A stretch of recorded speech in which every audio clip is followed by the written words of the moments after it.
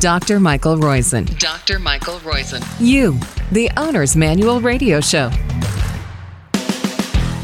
You're listening to You, the Owner's Manual Radio Podcast on Radio MD, iHeart, or wherever you downloaded us from. This is episode 1084B. Thank you very much for downloading us.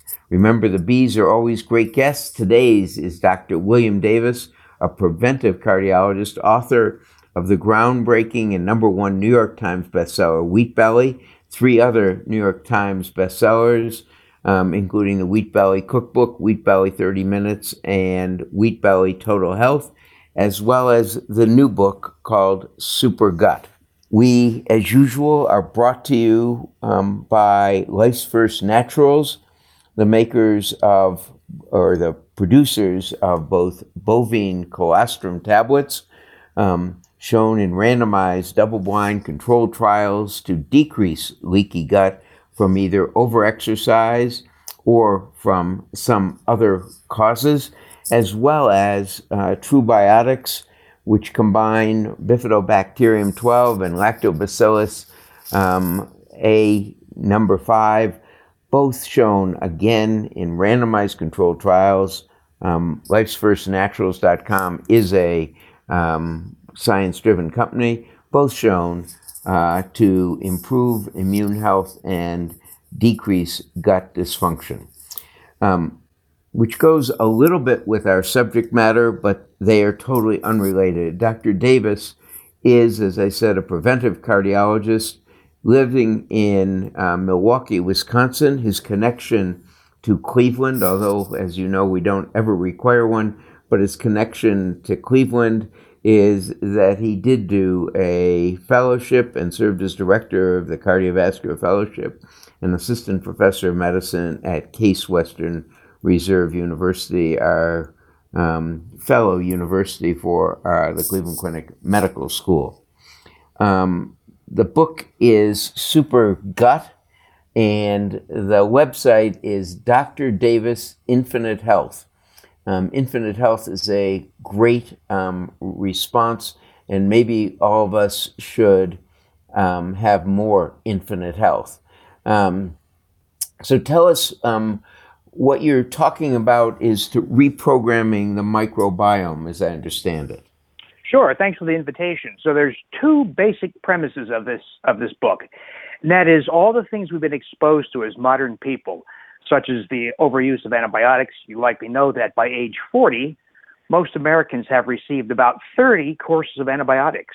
So we're overwhelmed with effects from antibiotics, but also such things as herbicides and pesticides in food and water. The herbicide glyphosate, which is not just an herbicide, it's also an antibiotic. Food additives, other drugs like statin drugs, anti-inflammatory drugs, antidepressants, these all impact and change the human microbiome. And 2 major changes have occurred from this flood of factors. One is we've lost species that were very important to health, and in their place, unhealthy species, largely we all recognize as stool microbes, species like E. coli and Salmonella and Klebsiella. They proliferate and then now have ascended up the 24 feet of small bowel, the ileum, jejunum, duodenum, and stomach, adding up to 30 feet of microbes. Well, the crazy thing about that is that they don't just stay confined to the GI tract. We now have, with good evidence, finally validated by a Belgian group in 2007, that these microbes, trillions of them, turning over rapidly, because they don't live for decades, they live only for minutes to hours. When they die, some of their debris enters the bloodstream. This is a very critical process called endotoxemia, but it explains once and for all why microbes residing in the GI tract can be experienced as rosacea or psoriasis on the skin, or as depression or Alzheimer's dementia in the brain, or as the joint and muscle pain of fibromyalgia. So I would propose that virtually all modern common chronic diseases, from obesity to rheumatoid arthritis, have to be reconsidered, redefined in light of this new finding. And when you say reconsidered, what do you mean? In other words, in today's Journal of the American Medical Association, and we're delayed a little bit, so it's probably 2 weeks ago by now, there's an article on the microbiome being important in cognitive function, and specific lactobacillus being able to extend other species that produce specific acids, small molecules that are important in cognition.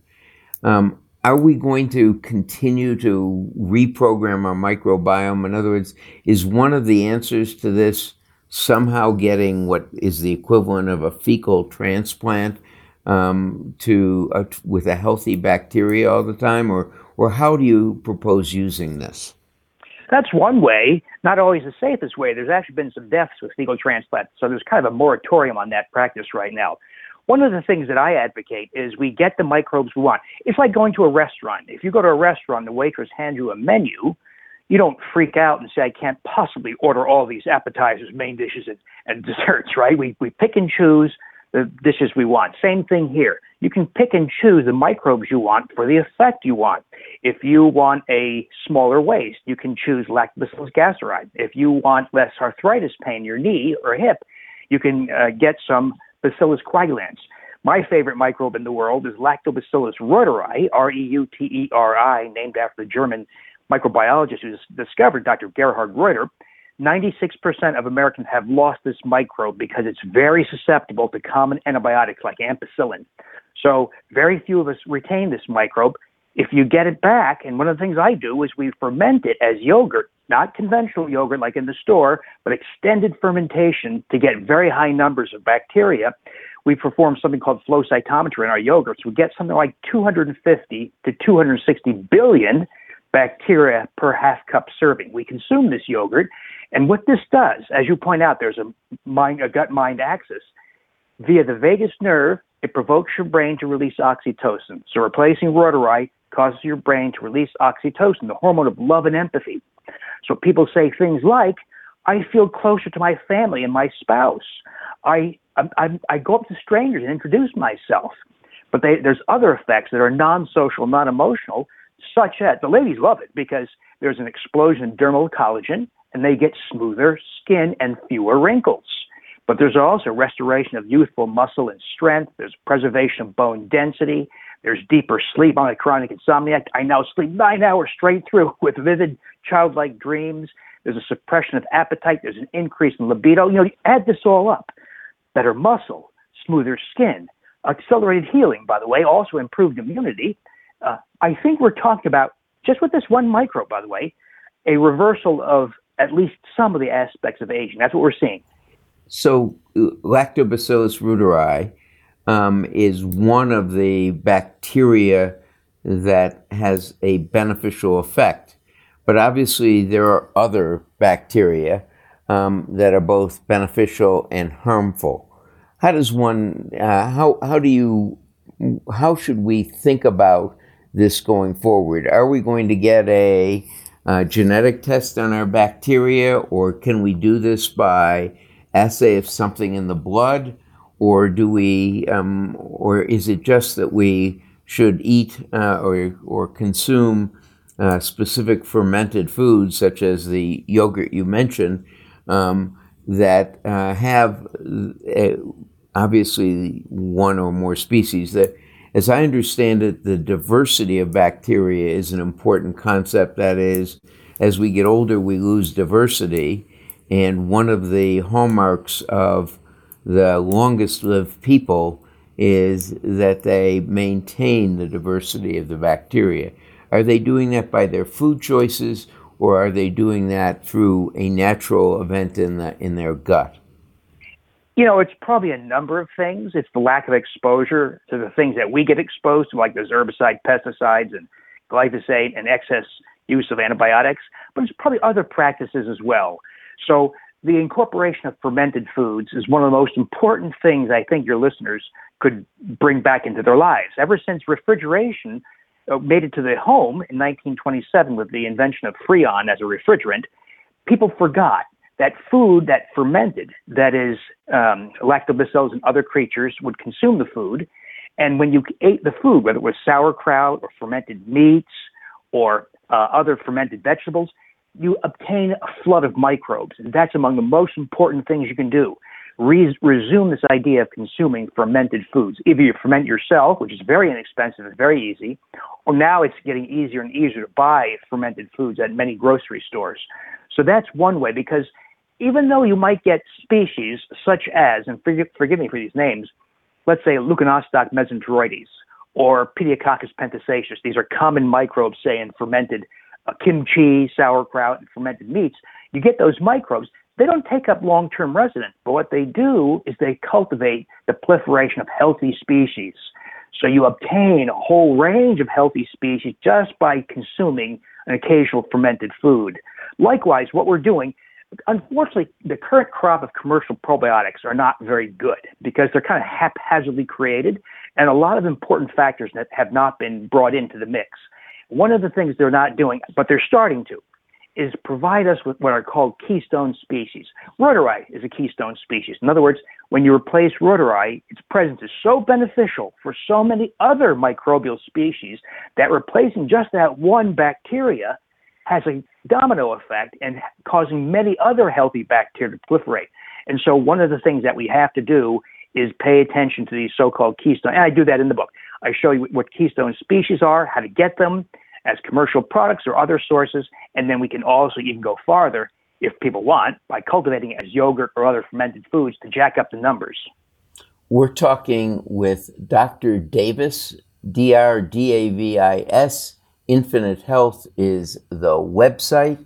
The book we're talking about is his book called Super Gut, and it's a 4-week plan to reprogram your microbiome.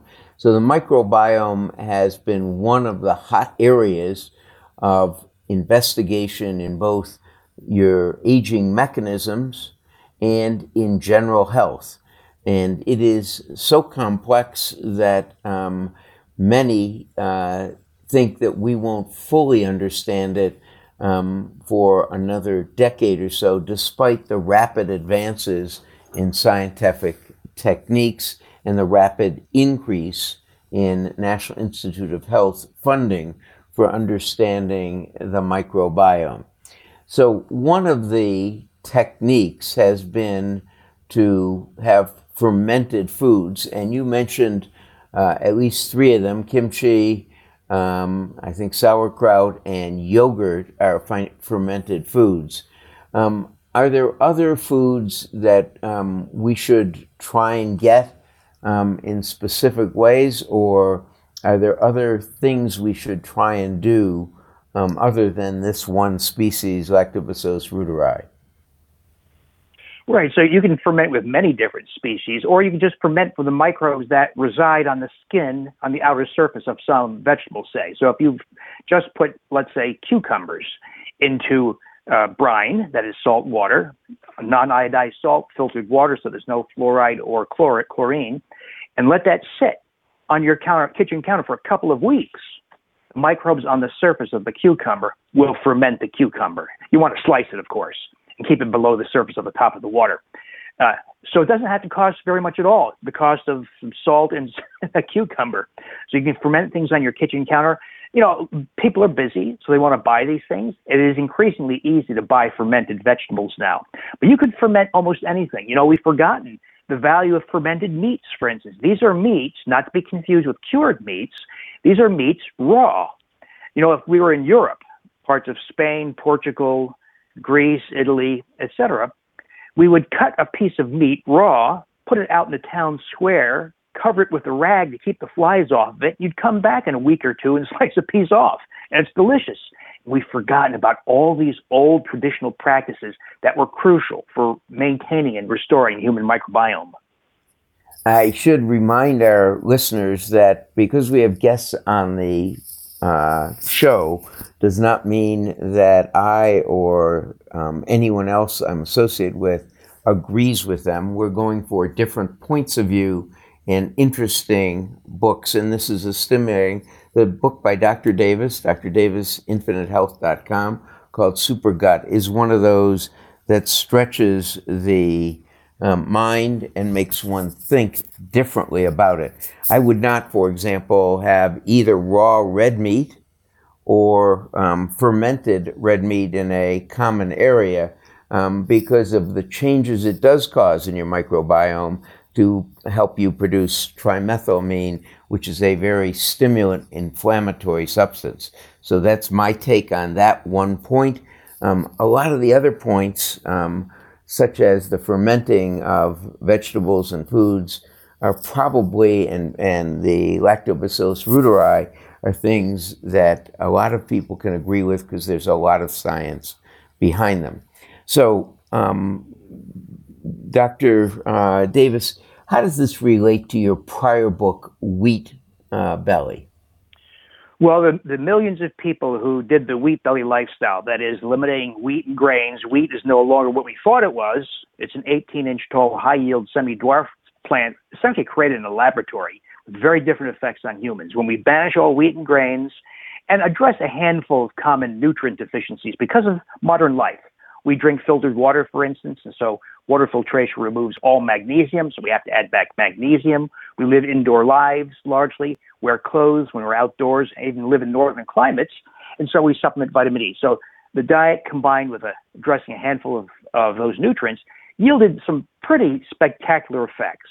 Weight loss, type 2 diabetics often becoming non-diabetic, or at least less diabetic, many autoimmune diseases receding. But not everybody went 100% back to full health. In other words, somebody might say, well, I lost 57 pounds doing the wheat belly lifestyle, but I have another 35 to go and I'm stuck. Or I'm a type 2 diabetic, I'm on insulin and 2 other drugs for my blood sugar, my hemoglobin A1C, that measure of long-term blood sugar, dropped from a terrible 12.7% down to 5.9%, but I can't get it to perfect, which is 5.0% or less. Why? And so I asked, what residual problem could explain this inability to fully go 100% back to ideal or optimal health? So I looked to the microbiome for an answer, and that's where I really stumbled on a whole bunch of answers that really empower people, like reuteri and age reversal, what I would regard as age reversal, or gasseri, that has spectacular effects of reducing inflammatory markers in the bloodstream. Infantis, Bifidobacteria infantis, when you place that in an infant, spectacular things happen. The baby tends to sleep through the night. It has half as many bowel movements, half as many diaper changes for mom and dad as an older child, less asthma, less irritable bowel syndrome, and has a higher IQ. Lifelong consequences of restoring just one microbe. We've been talking with Dr. William Davis, a preventive cardiologist, author of Super Gut. And thank you for downloading us, listening to us. We, of course, are sponsored, as usual, by Life's First Naturals, the makers of, or the producers of bovine colostrum, shown in randomized double-blind controlled trials in multiple countries to decrease the leaky bowel and the decrease in absorptive surface the bowel has after nonsteroidal anti-inflammatory drugs, after vigorous exercise, and after several other conditions, such as antibiotic usage. We appreciate you going to their website, lifesfirstnaturals.com. Caitlin is our engineer. Thank you, Caitlin. And you, of course, are why we do this. You, the listeners who download us, please feel free to rate us. Do tell your friends about us. 50,000 of you a week can't be wrong. I really appreciate it. This is You, the Owner's Manual radio podcast. This is Dr. Mike Roizen. Remember, the A segments, which come every week, are the latest medical news of the week and what it means to you.